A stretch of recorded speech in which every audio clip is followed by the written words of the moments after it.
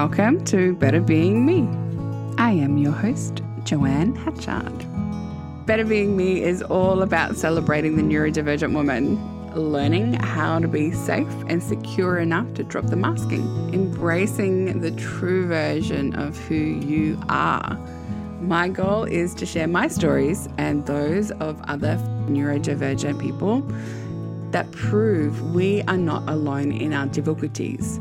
And together we can be celebrating how we have overcome our challenges and fully embrace our life. I want to promote our unique perspective of the world. Thank you for coming back for Talking Twaddle. Today I have with me the beautiful Jasmine Deakin. That's right, isn't it? Jasmine, I met through her role as a support coordinator. She works with Sunny Spectrum Supports, and they actually offered me a place on there. They won a raffle, is that right? For Purple Orange Workplace Inclusion Training, and they went, "We're only little, let's invite everybody." And I went, "I'm only little, I shall also join you." And we have become kindred spirits since. Oh, it was so awesome. You know, one of those things where, you know, there was like another workshopy thing, and basically it was one of those, put your hand up, answer the question. Me, naturally, taking notes of all the things that they're saying, are like, I know the thing, not thinking, oh, I'd win anything or anything. They're like, you've just won, blah, blah, blah. And I was like, ooh, how amazing. And then it was, it's like 30 people or something. So we got to invite, you know, a bunch of neurodivergent businesses, and we all put our heads together and chatted, and it was really cool. It was pretty cool because it almost became like an instant community, didn't it? Yeah.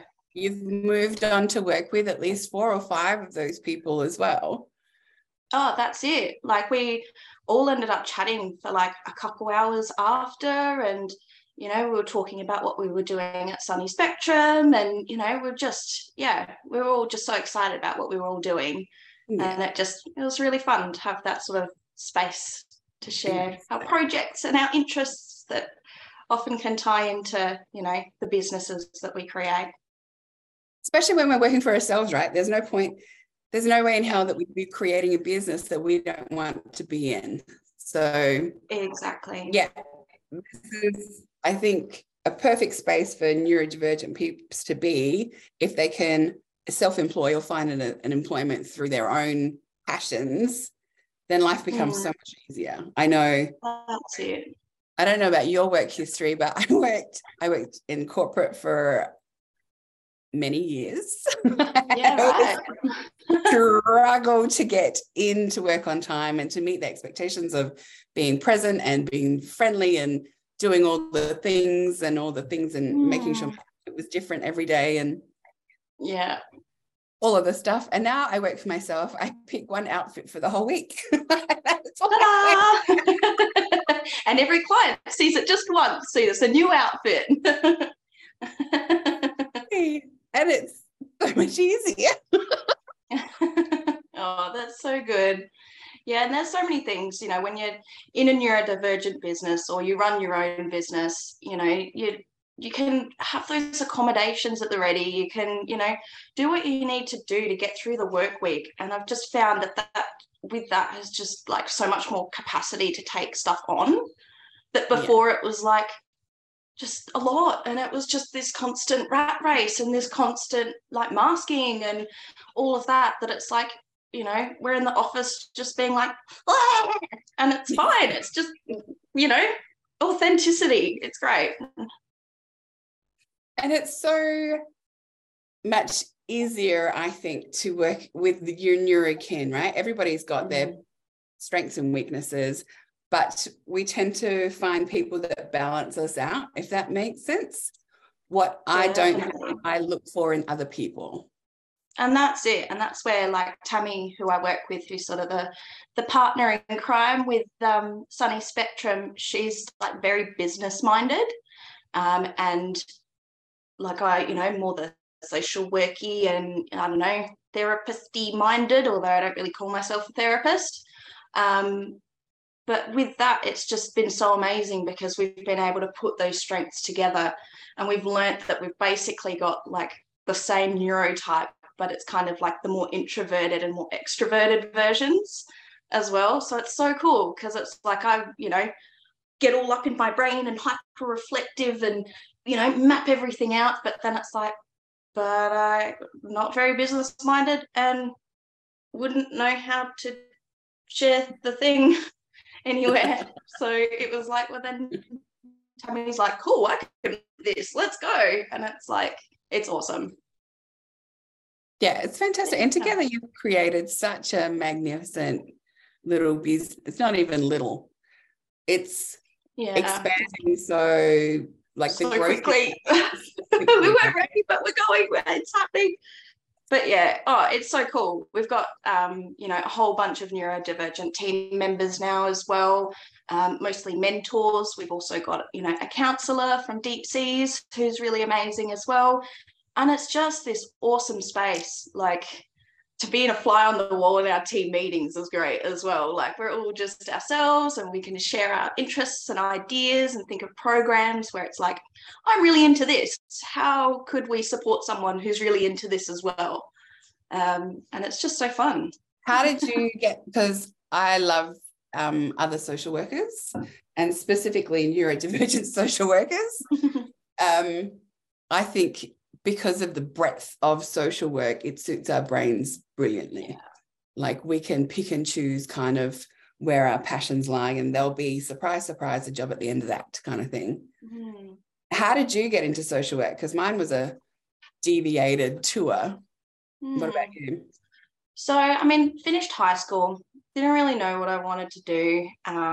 Being very academic, I was always sort of encouraged to go and do further study and, so capable, all of that. So I kind of started exploring courses and kind of knew, wanted to like help people, which is the most basic way to describe social work. But where it was like, I guess where I deviated from maybe some of the other professions was, and particularly psychology actually, was again, not labeling myself as a therapist. I really found that an interesting phrase to describe myself. And I really didn't want to have all the answers because I didn't really feel like I'd have them. But I think that's where that comes with experience, where now I do have some answers at least. But the other big part of it as well, where social work really drew me in, was figuring out how the world worked. It was just this whole like who's, what's, when's and why's of this whole universe as I've just turned into an adult from leaving high school. What do with all of this? So I didn't even really have a career goal with it. I was just kind of was like, oh, you can transfer degrees and you can transfer subjects if I don't like it. Loved it.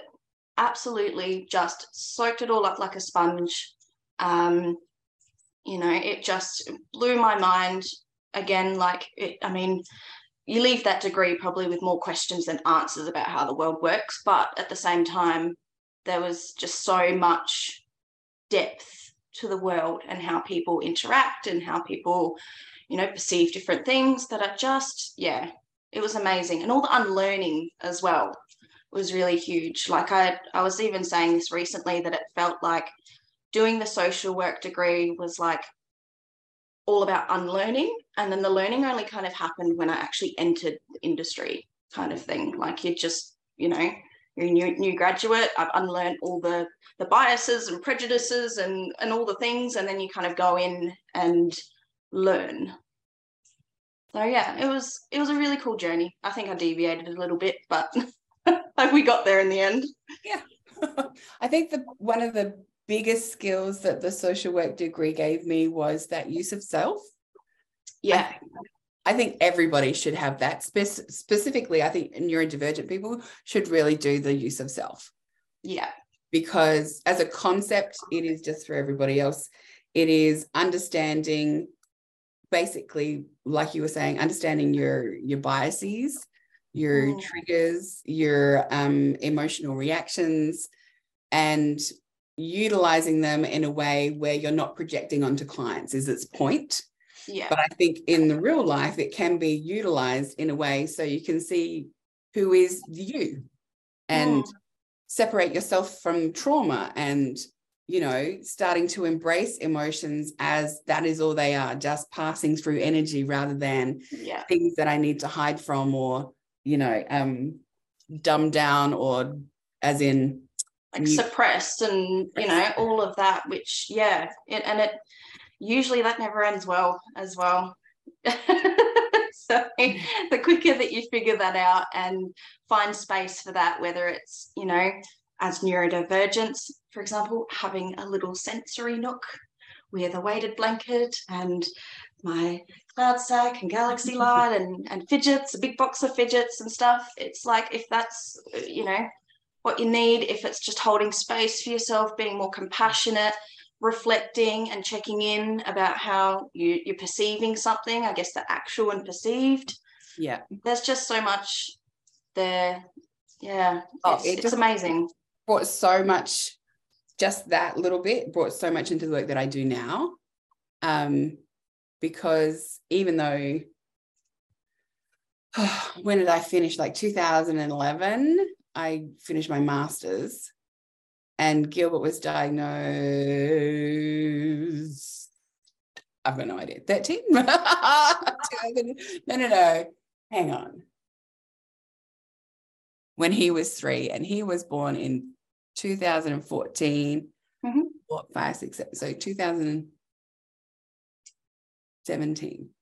Oh, gosh.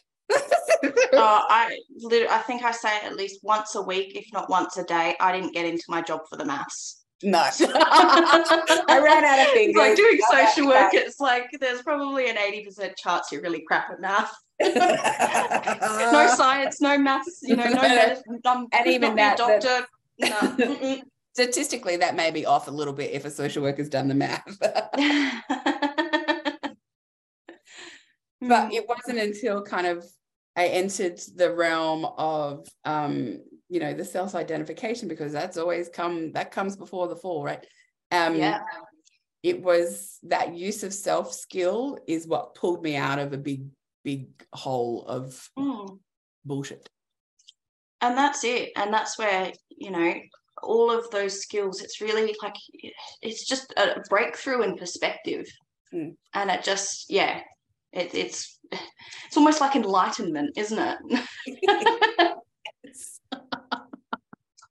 But yeah, it's really cool. And then to sort of, I guess, go from there to then being able to share those perceptions or perspectives with other people, you know, reframing things or exploring things a little bit deeper, you know, taking things away from, I guess, all of that, like, what's it, like self-help propaganda? Did you ever look into that sort of stuff? It never resonated with me as much as other people, because I can't even remember the rules that they make up. It was just all that stuff around, you know, all these self-help books and stuff, how to live and how to do this and all of that.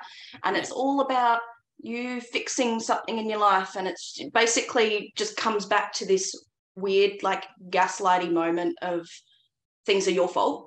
Yeah. And you have to change them, where it's like social work was really, you know, and a lot of what I do even now is like, what's actually around you creating a barrier? What's, you know, if we think about what walls building up around you from things in your environment or in your family situation or in the systems of, you know, government or whatever, where it's like there is just so much more than just someone not trying hard enough.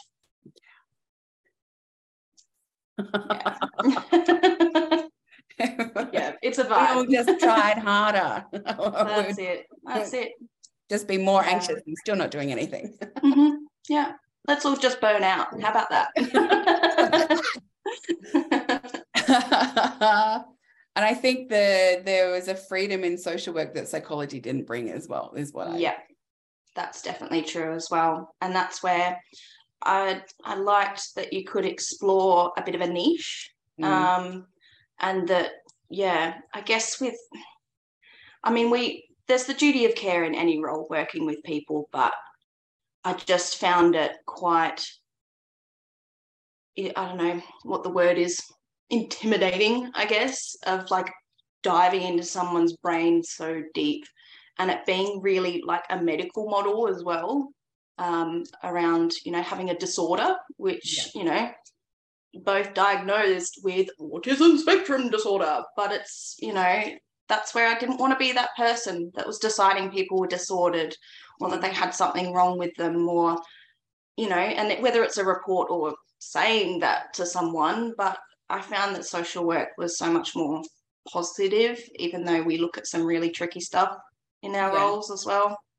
Yeah, and I think social work compared to psychology, whenever I had therapy sessions, they never gave me feedback. They never said, well done, Joanne, you're doing right. I'm like, yay, I'm doing therapy, good. They never, it wasn't reciprocal. It was just a one-way me going, I'm not entirely sure what you want to hear, so let me make up a story for you kind of thing.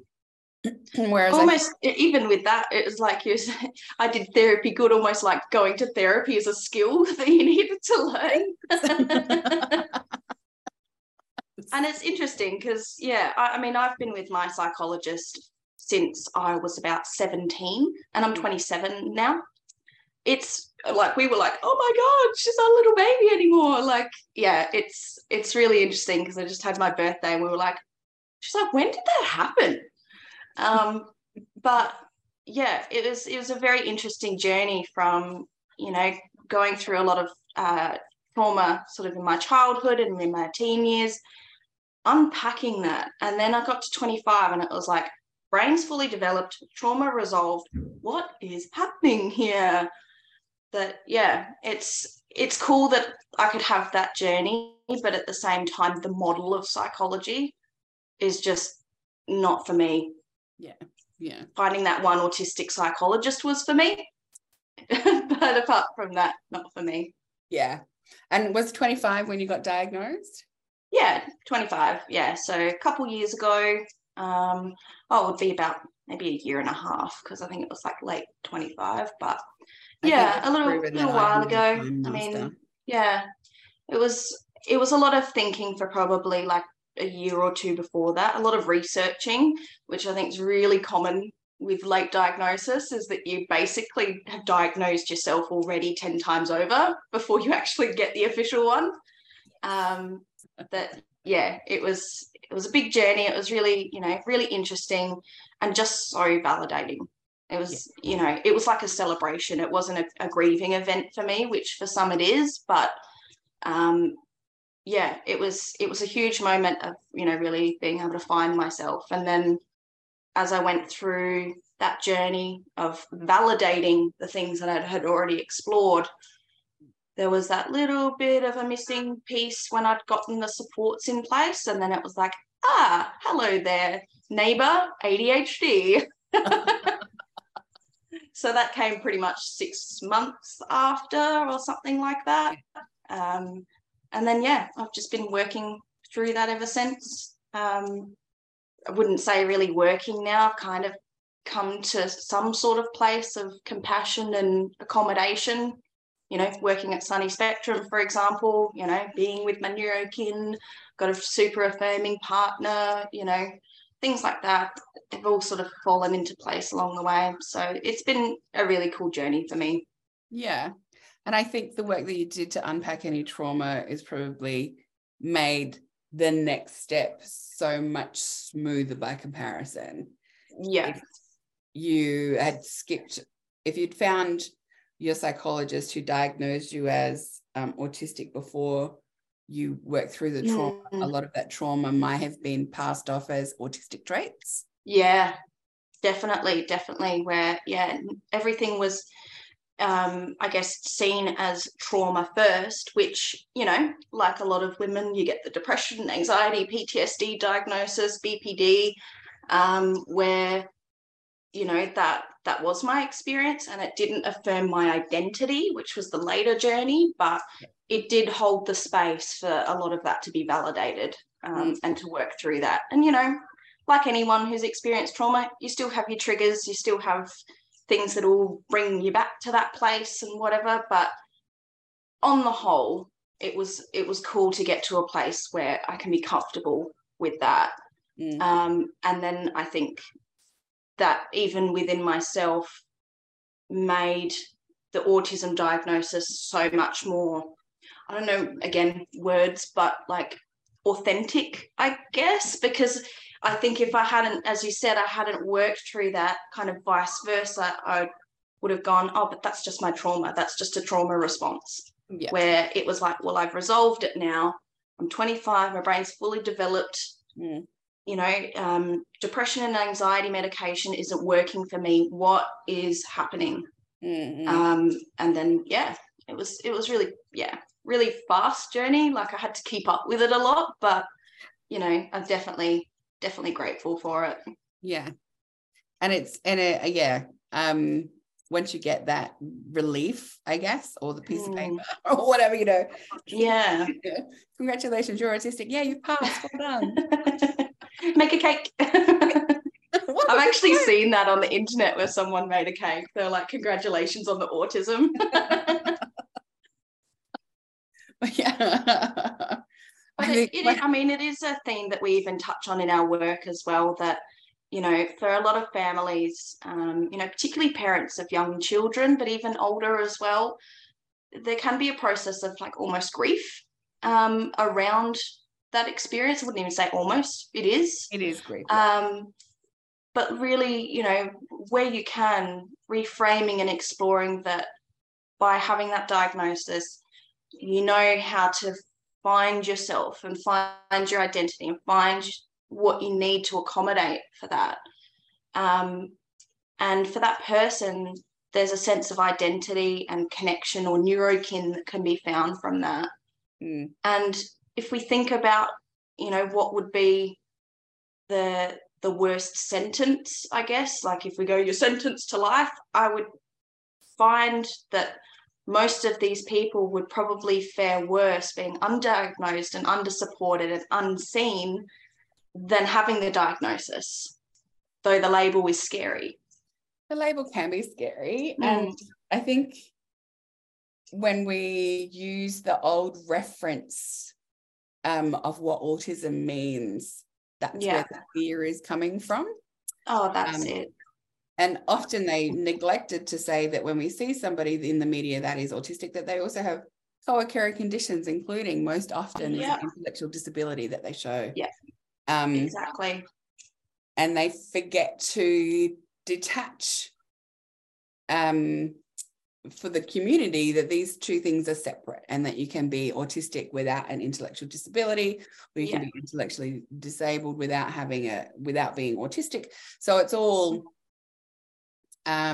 all an unknown for the population if that's all they see is that exactly. And there's so many stereotypes, and I think, you know, along the journey, and I think, you know, from pre-diagnosis days, I think it's something that I probably had looked at quite, I guess, frequently, in that, you know, like once a year something might pop up, I'd be like, oh yeah, that's kind of autistic of me too. But then I kind of was like, am I just doing that kind of like normalization thing that neurotypical people do? And then it was kind of also, I guess, the denial as well around being hyperverbal, hyper-reflective, hyper-empathetic, that when I didn't have that education about what autism really is, I just went, well, I can't be then. I can't be. So, it's really interesting. Yeah. And I mean, stereotypes are existing for a reason, but it doesn't mean that that's all there is. I think. Yeah. Was it Judy Blume wrote a book somewhere along the line, and I can't remember if it's There God It's Me, Margaret, or if it was something else, but there was an autistic child in there who was nonverbal and regressing, and a boy. And that was what I had for like, I don't know how many years in my head of that's what that was. And the shame that it brought on the family, etc. Yeah. And very similar for me as well, you know, a male stereotype, and I guess the phrasing of, what is it, planes, trains and automobiles sort of thing, you know. You just imagine that, you know, young boy with the, you know, the planes hanging off the roof and the, you know, trains lined up or whatever it might be on the bookshelf, and, you know, your knowledge before sort of learning and working with these people, which I have for a fair while across my career. When that's kind of the limit to your understanding, you can see where a lot, you know, obviously is missed, you know, whether it's within yourself or when you interact with other people who are autistic or you work with them. It's a shame, but we're getting there, I guess. Different feeling of when you can communicate easily. Like, it just feels so different, doesn't it? When you can, where everybody, you're probably not speaking in a linear way, but everybody's following what you're doing or what you're saying. Yeah. That they can. And instead of having to go back and correct yourself all the time and make the conversation linear, they're just right there next to you going, yeah. And then what about? Yeah. I think that's what is so relieving and makes me so happy. And that's it, by, you know, finding that, I guess, neurokin, whether it's, you know, like people like yourself, you know, working with Tammy, even by being, you know, Sunny Spectrum, where we work with neurodivergent people, and like obviously they don't all have the same lived experience I do, but it is just a wavelength, isn't it? It really, you know, and if you don't have that wavelength instantly, it's easier to find it almost. Where even if it's like, okay, that's not how I naturally communicate, but I can see why you're doing the thing, or I can see what purpose that serves, and then you can figure it out. And it's I remember, I mean, because everybody's different, right? Just because you're autistic doesn't mean we're going to get along, but it is like we're almost 10 steps ahead of a neurotypical person in understanding where another neurodivergent person is coming from. Yeah. And one of the biggest trends that I want to see eradicated is when autistic clients or autistic participants are being used as their therapist's education. So if they're going to a neurotypical therapist, instead of them getting the support and the help that they need without having to explain what autism is, they're spending so much time and energy and appointments in explaining what their internal autism means for them. And that's so interesting you say that, because, you know, even Tammy and I have had discussions around, you know, we've got heaps of, you know, brilliantly I guess, intended and qualified, you know, speech therapists or OTs or psychologists, that autism doesn't cover, university doesn't cover autism at all.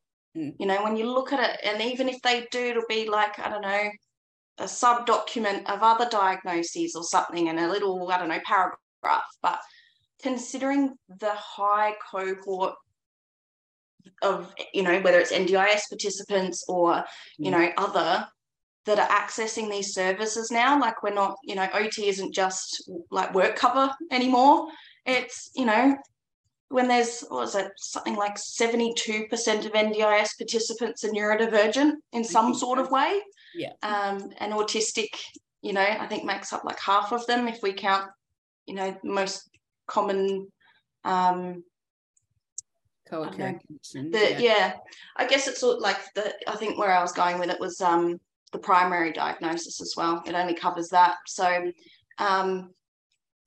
but yeah, it's just like, how can all these people be working with us and you know full well that your caseload or your, you know, manager or whatever, you know full well that your caseload is going to be, let's say, 70% neurodivergent, that there's just no knowledge. And that's where, you know, us educating is, you know, so important. And from a lived experience perspective as well, you know, I know you do a lot of work in that space, you know, educating people around it. And at Sunny Spectrum, we've got our, neuroaffirming practice workshop, which, it's just been so good to just unpack the 101 of it and really hold space, when we go, we're comfortable in our identity and, we're the professionals, we're here to educate you. Treat it like an ABC show of, you can't ask that. Be respectful, of course, but just go for it. We'd rather you do it with us than fumble with one of your clients. So if there's something you want to know or something you wondered if you screwed it up, ask us and then we can tell you. And of course, we can't speak for other clients, but we can at least figure out maybe where you went wrong or what you're not sure about. Yeah. Unpack it and repack it. And I'm pretty sure. And put it all back together again, like you say. I'm pretty sure you're very similar to me in that you're pretty good at the translation from neurodivergent to neurotypical. You can pull apart the story and find all the meaning and then create the linear story that is understood, which is perfect for the training that you're doing, the neuroaffirming workshops and stuff. And that's where I guess that social work where we were touching on before is so good, because that reflection around the perceptions and perspectives and what sort of, education has someone had about it.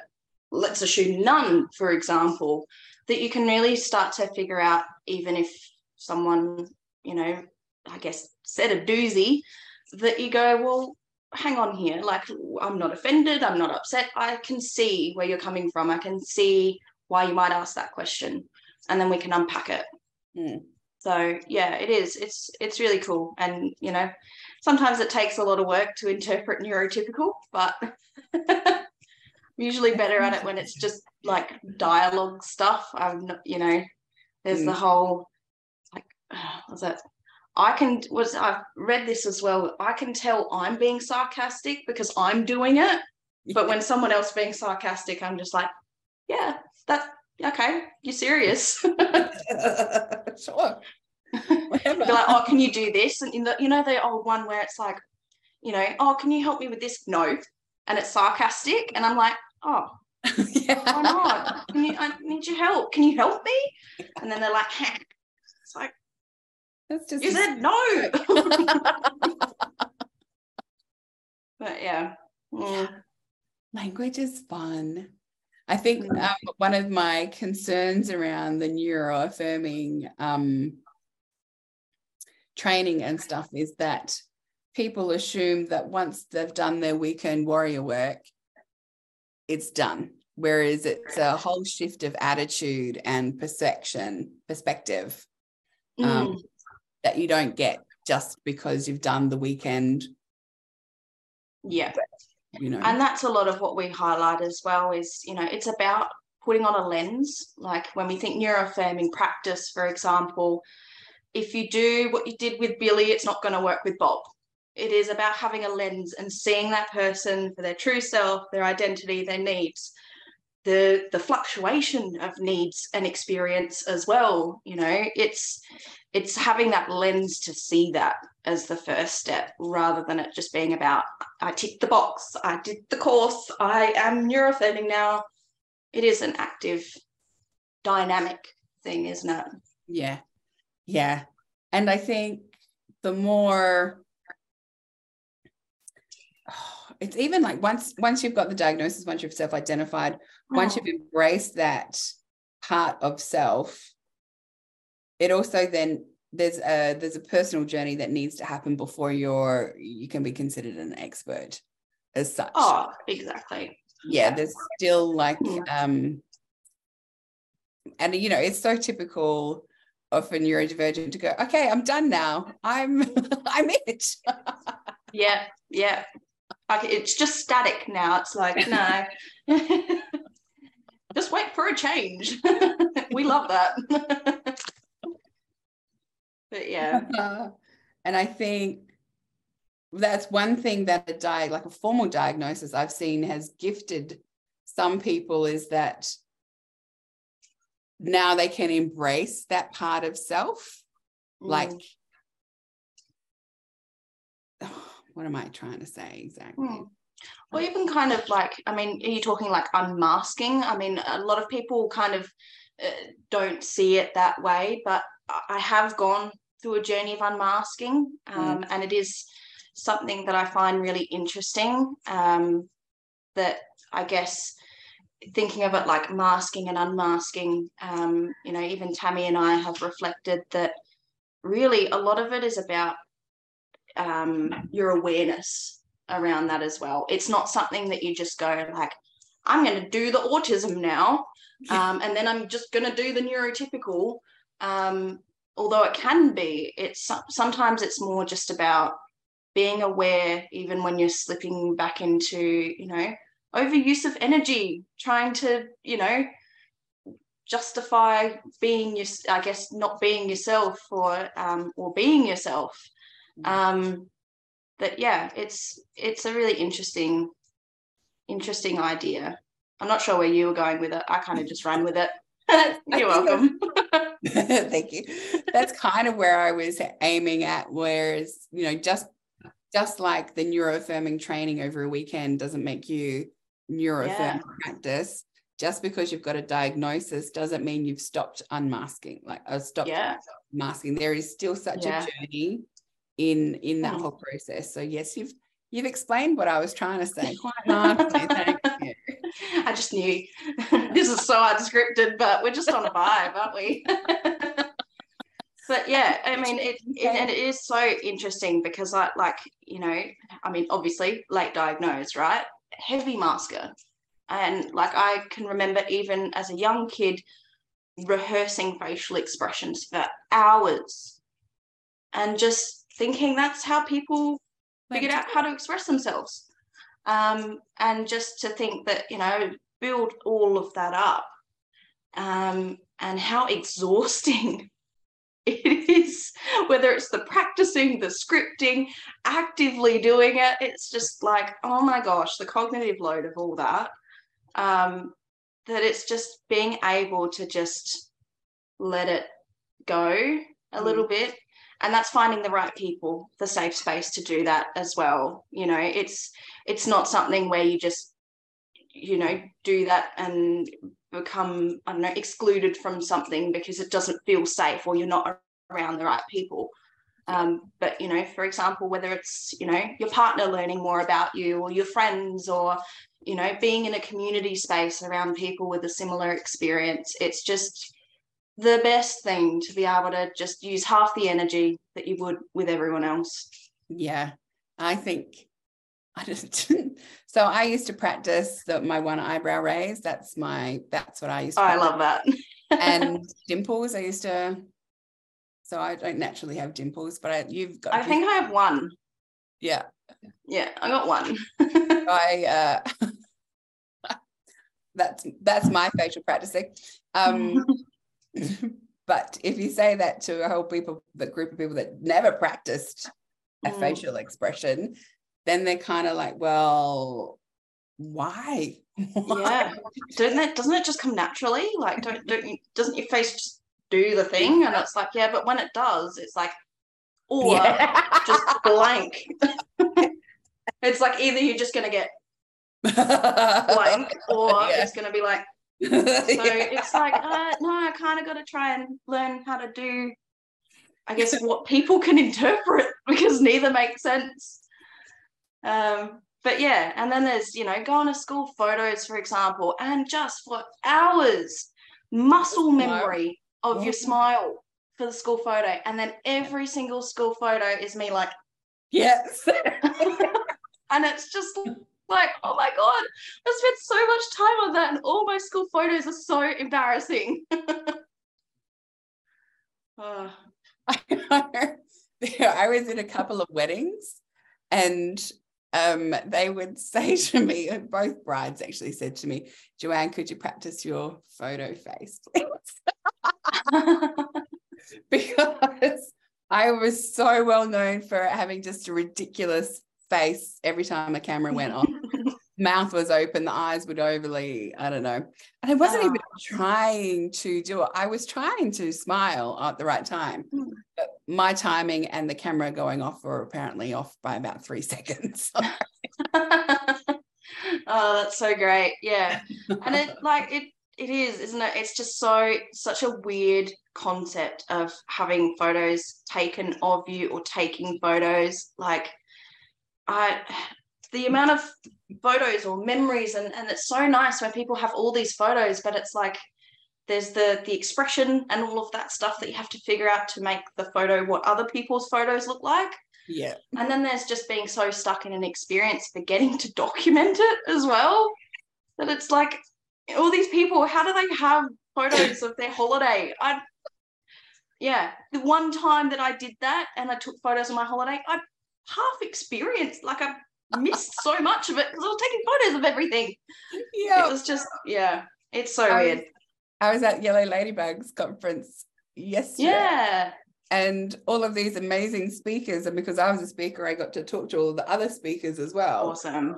I don't have a single photo with any of those people that I admire greatly. I caught up with Gilly from that's my dog, Gilly from Neurodivergent Research, and we had dinner the night before. So we do have a photo together. And I took a photo of her with her special t-shirt on. And I took a photo of every speaker that came up. But when it was my chance to have like a selfie with them or whatever, completely forgot. I was just making stories and giggling and not doing my social media. But very good. Having the full experience, but then, not much to show for it. Damn it. I'm a little bit tired today. But even that experience of having the Yellow Ladybugs conference out in the world and name getting well known is I think awesome. I think Sunny Spectrum Support and Yellow Ladybugs should have a meeting.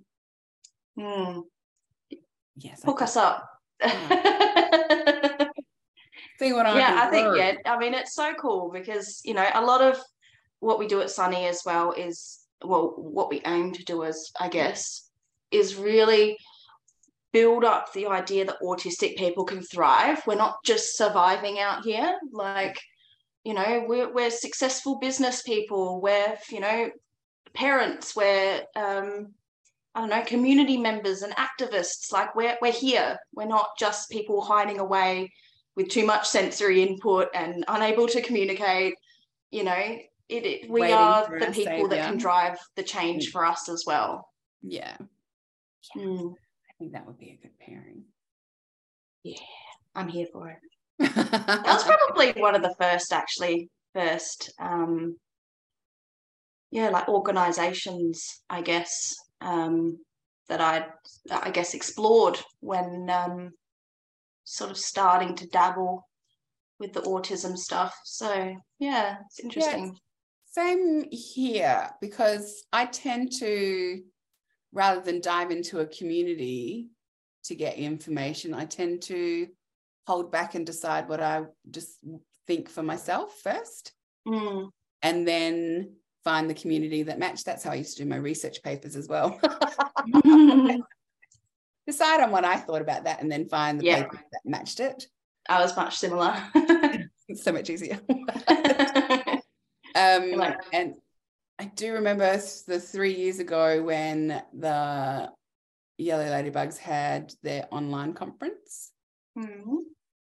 That was the light bulb moment for me of, these are people I want to be working with for around. Yeah, and that's it. It's just, again, that sort of neurokin stuff, right? Starting to connect with people with that. They get it. Yeah. And that was my first foray into finding my community, actually. So. Oh, great. Yeah. That's awesome. I think the first neurokin experience for me, and where I guess some of the exploring, but a lot of it was more like client stuff, like I guess how to work with autistic people at that time, was kind of realizing how much it was coming naturally. And it was just like a strange concept. I just thought for some reason I just seemed to work really well with autistic people, because I've worked in disability my whole career. I am. I started as a support worker, when I was in uni, part-time job, and just went from there.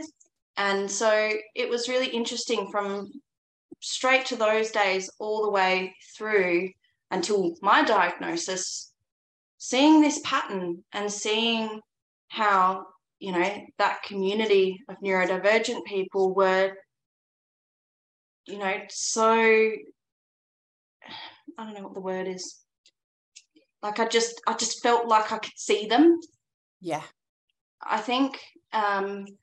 And I didn't know why at the time. I just thought, oh, thanks, social work degree. You know, I figured out how the world works, and that ended up being autism. But it was like, yeah, then realizing after diagnosed and learning about neurokin, it's like, yeah, autistic people and typically ADHDers as well. It's like, that's because it was always here all along. Yeah. You didn't build it and they came. It was already there. You just uncovered it. That's exactly it. Yeah. So it was definitely a really cool, I guess, reflection because, and I think, I guess, like super positive and uplifting, but also it was kind of humbling as well that it's like, I'm not an expert professionally. That's the lived experience coming in. 100%. You know, we do the whole, you know, bridging professional and lived experience in both of our roles, but really where the connection was coming from was the lived experience. Oh, yeah. Yes. And I think that's where the imposter syndrome can come in, right? When we start work in this area is, well, I don't have any formal training in autism, but also any formal training around autism at the moment is pretty shit. Yeah. Not. And that's it, isn't it? You know, and, you know, whether it's really crap or run by neurotypical people or written by neurotypical people, it's really difficult to find that out there. And that's where, you know, for example, the workshops we're putting together and things like that, they've been quite successful because people want to hear it from us. And it's so amazing that they do. You know, it's just so good that it's like, yeah, we're here, we're out here sharing it rather than having people write, you know, a textbook about us. Yeah. So, yeah. Yes. My mind just went blank for a second. Hang on. Bring it back around. Yes. Oh, there we are. Thank you very much. But, and that imposter syndrome, like it's such a knee-jerk reaction to being unsure and needing to have an outside to quantify what we are feeling. Whereas once we've done the inner work, right, we recognize that lived experience is probably more beneficial than a textbook knowledge anyway. Oh, that's it. It's been 100% true for my work with my clients that I might have actually lost my method or my process had I had more formal education around autism. Yeah. Yeah. So I completely agree. Embracing that lived experience as higher quality education than perhaps what has been put out there at the moment. Yeah. Also reflects on that imposter syndrome around, am I autistic or not, right? So we can pull through, if we've gone through the process or the self-identification of recognizing that, yes, that imposter syndrome is bollocks and that I am self-identifying correctly and moving forward, that can put a higher quality on the lived experience again. So well, at the moment, now I'm in a space where I don't doubt my understanding of information nearly as much as what I used to. Yeah, I totally agree. If I was looking at, you know, doing this, I guess the way that we're working solely with neurodivergent people and mainly autistic people, doing that pre-diagnosis, this journey, I guess the solidifying of all the questions and it answer, you know, it's not really answering, it's just kind of like, I'm okay if that's unanswered as well. That you can, just really get to a place where it all comes together, and it's almost like a practice, rather than it just being, I guess, mirroring your personal journey. I think just following on from that lived experience part, I value my opinion more now. Whereas in the past, I would have not shared my thoughts, gone home, researched it, checked to make sure it wasn't offensive to anybody, and then missed any opportunity to ask any questions or any like to expand in any subject. Yeah. Now I feel quite happy to blip stuff out and clean up the mess afterwards. If that I love that. Yeah. And it is like that. And even where you do and you go blip, and then you're like, that kind of wasn't worded right, or whatever it might be. But it, you can hold space for that and hold space for yourself with that, rather than it being I must do the robot thing and give someone a perfect answer and a perfect solution. You can just get more curious and more explorative with your clients and people around you as well. It's being more unapologetic. Yeah, and I think that beautiful shift of it's okay not to have the answer. And I don't pretend I've got knowledge, I've got information. I don't know the answers for everything though. Yeah, and that's where I think there was a huge perspective shift from not wanting to do like therapy or psychology as having to have the answers, and then going through social work, and even then feeling like I had to have the answers. That I think that's been a really cool space that, has, I think, developed probably for me in the last couple years, where it's like, actually sometimes it's about holding space for not having the answers, being able to go, I don't know, but I can find someone who can. And it's been really cool because even working now, it's Tammy will be like, you're a therapist, right? Like like we even when we talk and social work brain comes out, she's like, that's like therapy, right? I'm like, but therapy, it's still that internal, like, but therapists have to have the answers. They don't always have the answers. But then, it's really cool to be validated as well that, I guess that word doesn't have to mean that, and that I can do the thing. It's only in the last 6 months, or not even that, like in the last month on socials, that I refer to myself as a neurodiverse family therapist. And it took me a year of calling myself a therapist just on my business card to kind of spread that out. And I was like, legally, am I allowed to call myself a therapist? Well, that's it too. What makes me a therapist versus not a therapist, because I'm a social worker. I'm not a psychologist. And knowing that anybody can call themselves a therapist didn't make me feel any better. Yeah. I'm like, I need rules.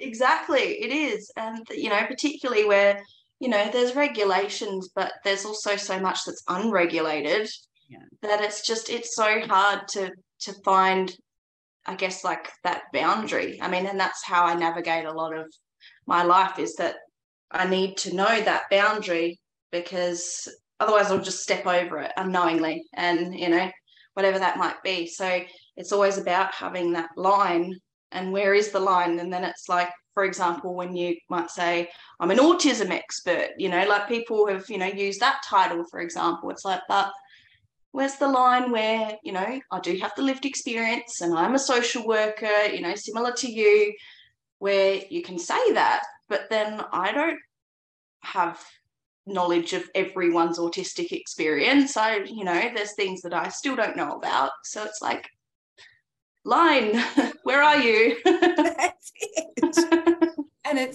it baffles me that other people can call themselves a specialist with the same experience as me, kind of thing. Yeah. How do you go to sleep at night? No. It's a little bit like that, isn't it? Yeah. And even that, I guess, even specialist, like you go therapist, makes sense if you're therapeutic and you've achieved outcomes or things with people, and maybe even checked in with your practice or had supervision to sort of validate that. But expert, that's a whole nother level. Like, I don't think I could sleep with myself at night calling myself an expert on anything. No. No. Yeah, because you're like, well, what does expert really mean? Because to me, that means like you've garnered all the information that's available and you've processed everything about it. Yeah. That the information there is, like, of whatever topic it is, none of it's untouched. Yeah. And if someone brought anything up on that topic, you'd be like, oh yeah, I know about that. Yeah. And it's like, I don't know everything about anything. And I don't think anyone does, really. So who are the experts, and what does an expert mean? What if I disagree with the expert? What does that make me? No. Yeah, imagine that. Yeah, you disagree with the expert and you've got a founded knowledge base on that. Does that make you an expert because you disagreed with the expert? And they're wrong? Wrong. The other work area that you and Tammy are doing is the NeuroWorks, which I think is the collaboration, absolutely brilliant idea. Did you want to flesh that idea out for anyone? All right. Quick snapshot. It's I guess really we were exploring the ideas of looking at workplaces holistically. And that, that really vibed with the social worker in me. And even looking at it from a systemic sort of change point of view as well.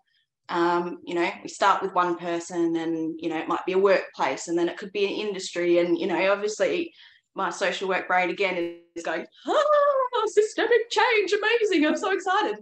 But, it's baby days, but looking at really the idea being it's about meeting in the middle. A lot of autistic and neurodivergent people experience this, I have to come to the party with all the things. Or I have to know what I need as well. So even if the employer's coming and offering something or whatever it might be, wanting to sort of explore where's the miscommunication, almost kind of like that double empathy problem, where it's like someone's trying to come on the autistic wavelength and someone's trying to come on the neurotypical wavelength, and then they're kind of still missing each other.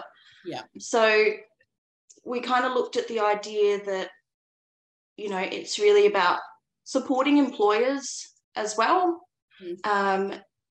Not just looking at it as, we're just going to build people's work skills and we're just, we'll just help them communicate with their boss better. Because that kind of, if we think of it theoretically, puts the onus on the neurodivergent person. So it was looking at, that's a part of it. But we look at, working with employers around optimizing workplaces, like environments, because a lot of the disabling factors can be environmental, if we're thinking right to the basics of sensory, but just even in terms of task optimization and executive function and things like that, that it was really looking at the workplace optimization, exploring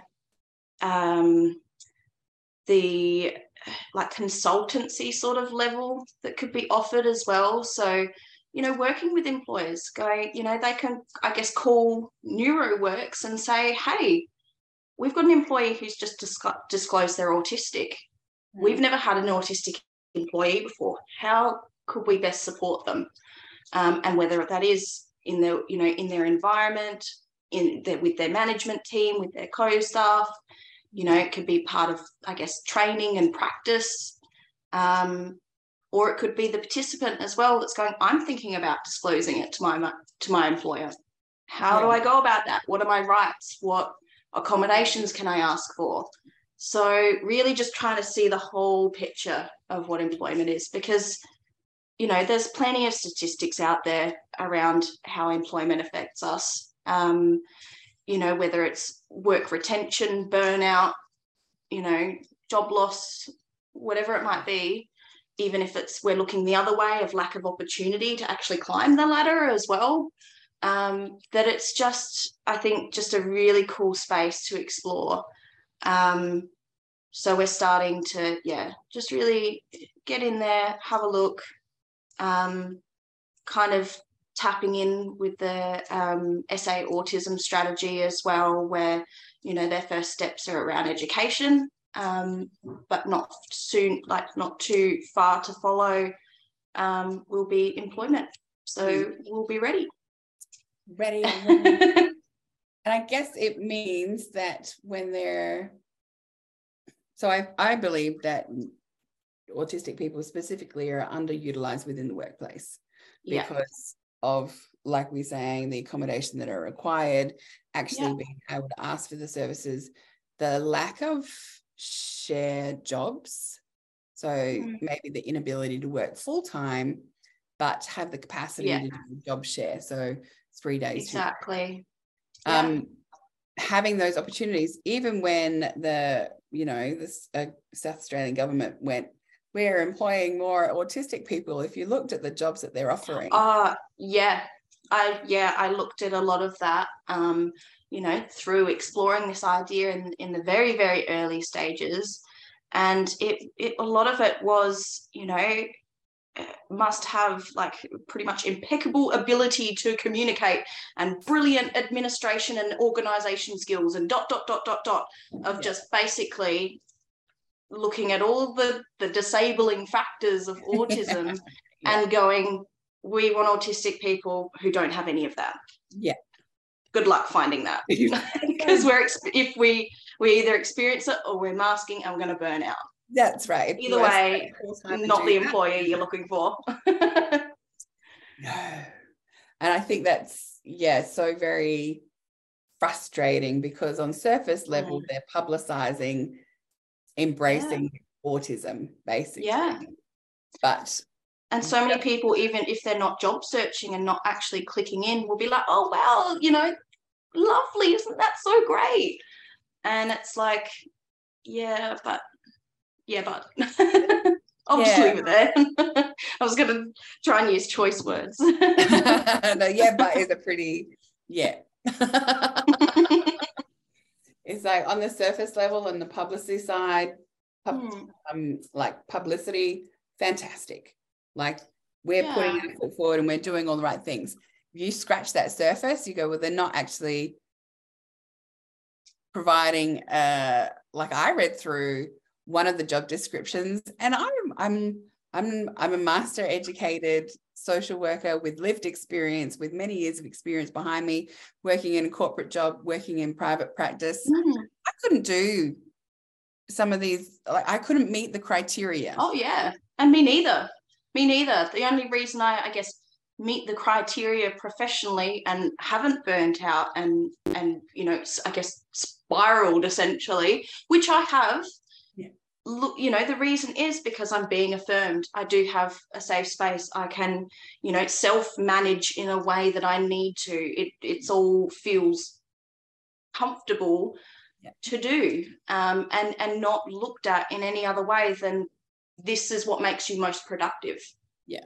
And this is great that you're doing that to be more productive, rather than looking at the, I guess, underproductivity. I don't think that's a word, but I tried. But even I guess coming back to the NeuroWorks thing, and I guess that phrasing around, thriving and not just surviving as well. A lot of it is around, finding space, whether it's in education and consultancy, for people who know their industry the best. Yeah. So, for example, I've never been an electrician or a tradie in general. I've never ran a restaurant. But I'm sure there's an autistic person out there that runs an electrician business or runs a restaurant.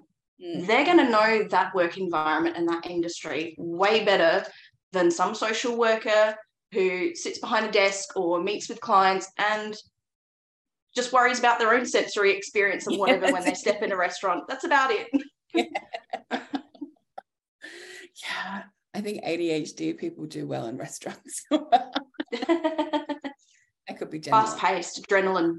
Yeah, that's it. Yeah. It's constant. Mm. Whereas I'm like, there's too many things coming at me at once. Oh, yeah. That's it. Is unless there would be like a pattern.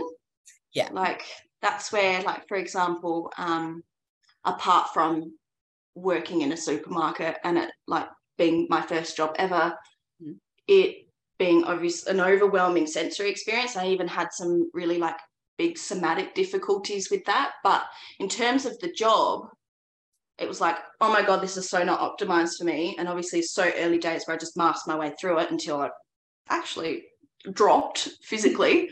Oh no. But the pattern was what got you through, because it's like you kind of just go pew, pew, pew, pew, pew with everything, and, you know, you figure out your patterns and codes or whatever that you got to do. But that's where like restaurant and hospo, just like particularly as a young person looking for work before qualifications, before finding that space, hospo was just so not for me. I was like, that just looks like utter chaos. No. Whether it's a KFC or a McDonald's or a cafe, I just never applied for a job there. I just wouldn't even look at it. It is definitely not in my skill set in any way, shape, or form. Yeah. I think the people that do well in there are just amazing, because I don't know how their brains work. Mysteries of the mind. Yeah. So interesting. We don't have the buzzing. That's fine. Hold on. Is the buzzing this? No, I was just thinking in my head, like when I'm in a restaurant, my ears start to buzz and I can't on anything. Oh yeah, I'm so bad at like I guess the auditory processing sort of stuff when it comes to all that, because I'm not very good at processing verbal information unless I've got my full focus. That's why it's like I even need to write down what people are saying, or find another way. If I get asked to do a task, or like proofread something, it's like, send it to me. Don't read it out to me, because I'll be like, yeah, fair enough. But yeah, it's that. And even in my diagnosis, one of the fun ones was I like to have my back, you know, a lot of it is feeling safe as well, but have your back to like the back of the restaurant. I don't like that whoosh of people walking behind you. They're not physically touching you, but I described it as the whoosh. And I think the psychologist who diagnosed me was like, yeah, that's pretty autistic of you. So it was like I could physically feel it, almost kind of like goosebumps on your back sort of thing. Of just knowing someone's walking behind me, and it's kind of, whether it's just the air pressure changing for a moment, I don't know, but I could feel it, and it's just like, ugh. It's almost like someone creeping up behind you and, like, you know, going like, ugh, on your shoulder. It's like, no, I don't like it.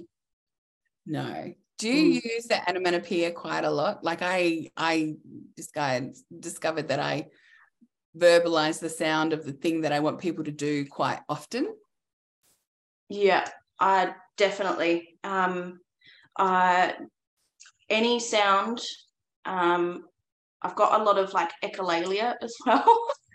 It's like, it's so funny. Like even, you know, like sounds, like definitely like things that happen. Like if it was a package and a crunch, I can be like, it was kind of like crunch, crunch, crunch. It's not just crunch, it's crunch, crunch, crunch.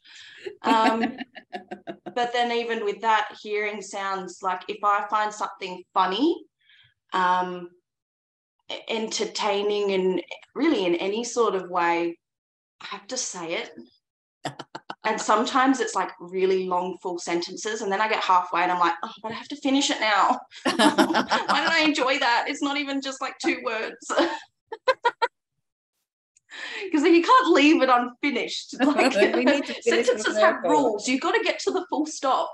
So it was like, yeah, it'd be like, oh, this like big joke that someone said on a TV show, and then I've just got to say the whole joke. And like I can see my partner being like, yeah, I heard it. I did actually, we're watching the same show, but I'm like, but I just need to make sure you did, because I found that very, very funny. I am the worst joke teller. Are you the worst joke teller? Like, if there's a setup, like stage jokes, like you people stage them. find me funny, but I'm not doing that deliberately as such. Yeah. But if I have to tell a joke, I fuck it up. Like, oh yeah, completely. The punchline comes first. I start laughing before I finished anything. Yep. Rehearsed jokes, not for me, but everyone still thinks, as you said, think I'm funny and laugh at me. Yeah. And it's just like, and in a nice way as well. It's not even like, laughing at me, I guess with me, but I'm not laughing. I don't know. But it's just like close the definition of laughing. Yeah. Yeah, you got it right. But yeah, it's so weird because you're just like, I'm a funny person, but I can't do the funny. Like, it's just happens. And then even you've got to like mentally figure out why they're laughing. And if it is like you did something really silly, and maybe that's something you need to remove from your repertoire and work into masking when you need it. Yeah. Or whether it's, actually, that's kind of goofy. That's kind of funny. I've got a sense of humor. Look at me go. Yeah, that's it. Sarcasm was my go-to once I started working at the bank. People thought I was very sarcastic. And so that became my thing. It took me ages to get out of it because I wasn't being sarcastic. People just thought I was a bitch. But, sarcasm hides a lot. And you can get away with a lot when you're sarcastic because people think that's very witty and intelligent. That's it, isn't it? Yeah, there's definitely those sorts of, I don't know, was it like functions of phrase or interaction that if you can pull on them and it's like, I know what I'm doing. That was sarcastic. I got that one.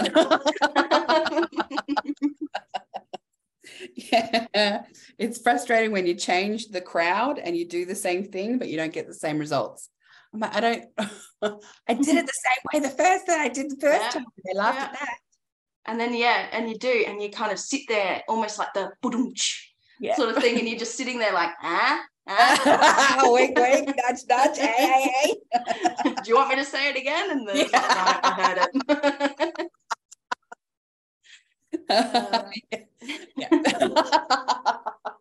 I think my common phrase right now is, well, I found that funny. I think I'm very amusing. Yeah, I do that a lot too. I'm like, yeah, that was funny. You didn't laugh, but I'm funny. That's funny. Yeah. Oh, good.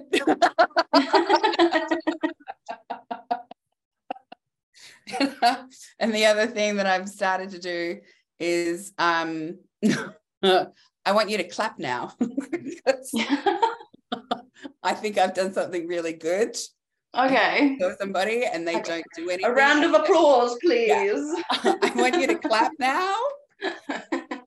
And even though I know that I've told them to clap, that clap makes me feel good.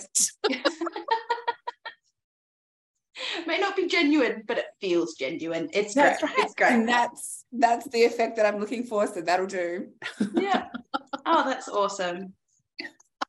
Yeah, it's so funny. Like, there's just those things, isn't it, where it's just like, I don't know. It's so hard to describe, particularly to like neurotypical people, like the intensity of just like the most simplest interactions or things or whatever that just that's that autistic joy, right? It just like feels, whether it's like your chest or your mind or your whole body, that it's just like this thing is just so important. And they're just like, yeah, but all I did was go, or whatever, and you're like, it's just like, that it's surreal, isn't it? It is.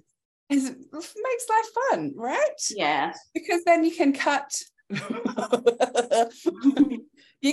the sulk of nobody recognized what I was doing, nobody thought that was special. Why is nobody noticing me? So much easier if you just go, I want you to praise me now. Yeah. And then that's it. That direct communication, right? It's just, yeah. If they still don't praise me, I just say it louder. I'm just imagining you like going up and up in volume and then just screaming, just like, clap, praise me. I did good. I might have done that once or twice.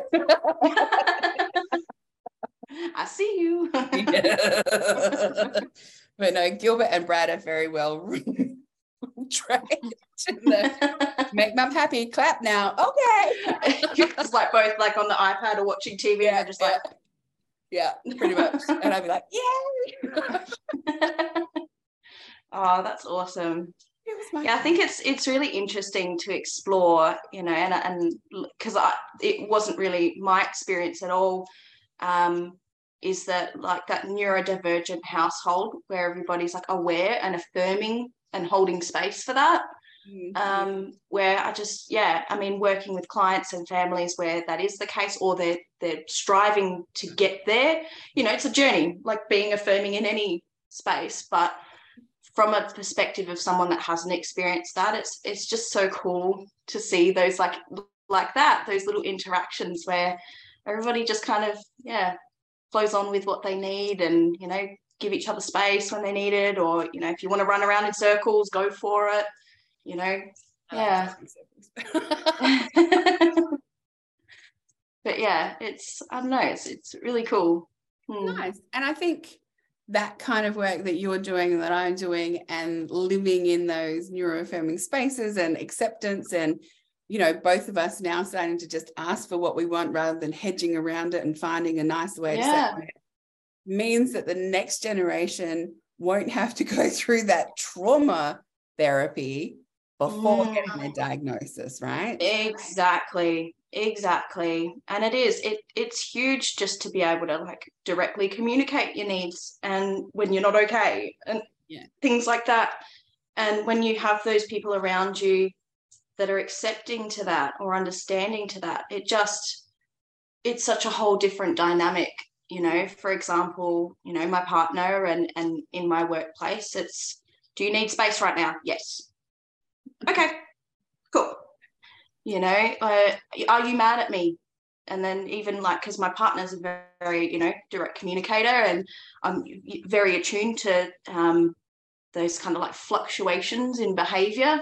So it's like, oh, are you mad? Did I do something? And then it's like, no, I'm just tired. And then it's like, okay, cool. I will ignore that. And I know that we both mean what we say. Yeah. Which, you know, takes time, and that's trust and all of the things. But it's just, once you can cut the BS, it's just huge. Even in a workplace, it's like, can't talk right now, focusing. You know, in any other workplace, it would be like, oh, that was rude. Ooh, stay away from her. Where it's like, oh, that's, and, you know, even with, you know, like working in the space that I do, it's like, oh, yeah, that's right, you're focusing. Let me know when you're out of focus. I'll come back. Yeah. And it's not looked at as anything rude. You know, there's whatever it might be. I need space right now. You put your, you know, your noise cancelling headphones on. It's not that you're being antisocial or whatever it might be, that it's just commonplace. It's just natural. Yeah. Oh, and that lovely world that we will be creating and living in. That's it. Yeah. I think a few more generations, and, you know, who knows what the world could look like. Yeah. And it's so quickly changing. Changing so quickly. Very much. Yeah. That's it. I mean, if we think we're, I guess, the perceptions of like disability as a whole have evolved, and then we're, you know, thinking how visible autism is becoming, where before it, you know, it was just stereotypes in a movie, and before that it was, you know, institutionalized or undiagnosed.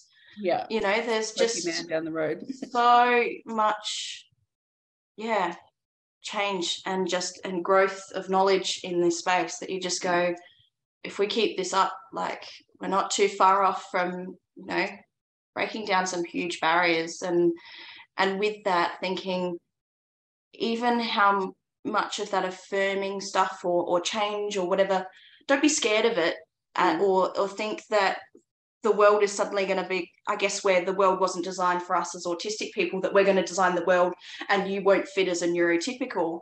Yeah. Have you ever thought that some of those accommodations or things might actually benefit you as well? You'll have to let, you can let a bit of your guard down, or you can affirm your feelings and needs more as well. Like, this world changing around this stuff isn't just about, I guess, where people go, oh, it's just all catering, it's just all pandering and making everyone feel special. It's like, but what if we all did feel special in our own way and we were appreciated? I mean, wouldn't that be nice? Is that bad? Is that a bad thing? Well, how would you like the world to look exactly? Yeah. Do you want us all to be miserable and all be the same person? Because, I mean, yeah, there's a lot of that out there, of course, but, you know, it'd be really cool to just, I guess, let these perspectives and let this, different varieties of knowledge and different strengths and all of that flourish rather than be hidden away. Well, that's right. Yes. Look at us too. Utopia! There will never be utopia because there's never perfection, right? Yeah. But the opportunity to attain your highest potential is what that's it. And, everyone's perfection looks different. So it's just kind of innate that the world can't be perfect. Like it just will never be, because everybody's perfect is different. Yeah. But, I guess that's where... Be a little bit less shit for everyone. Yeah, that's it. Yeah, make the world less shit, and then we can move towards accepting diversity and all of that. It's just like, sounds like if you weigh up the other options, sounds like a good direction to head. I think so. I'll put that on our list for systemic change. Make the world less shit. That could be the slogan. NeuroWorks. We'll start. NeuroWorks, social work, systemic change sector. Make the world less shit. Look, I've saved you money in marketing already. Fantastic. Oh, yeah, that's it. Well, thank you very much for your time. Thank you for having me. It's been awesome.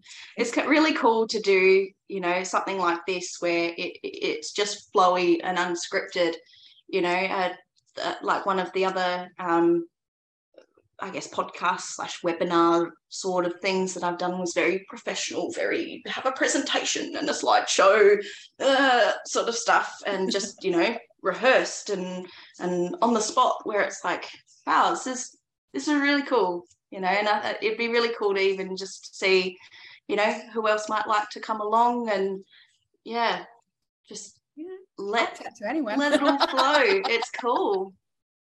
Anyway, thank you. Well, thank you very much for your time, energy, and sharing. No it can worries. be a little bit daunting when we don't have the boundaries and the barriers and stuff, but like you said, well, like I told you, this is just talking twaddle. It's just a blip.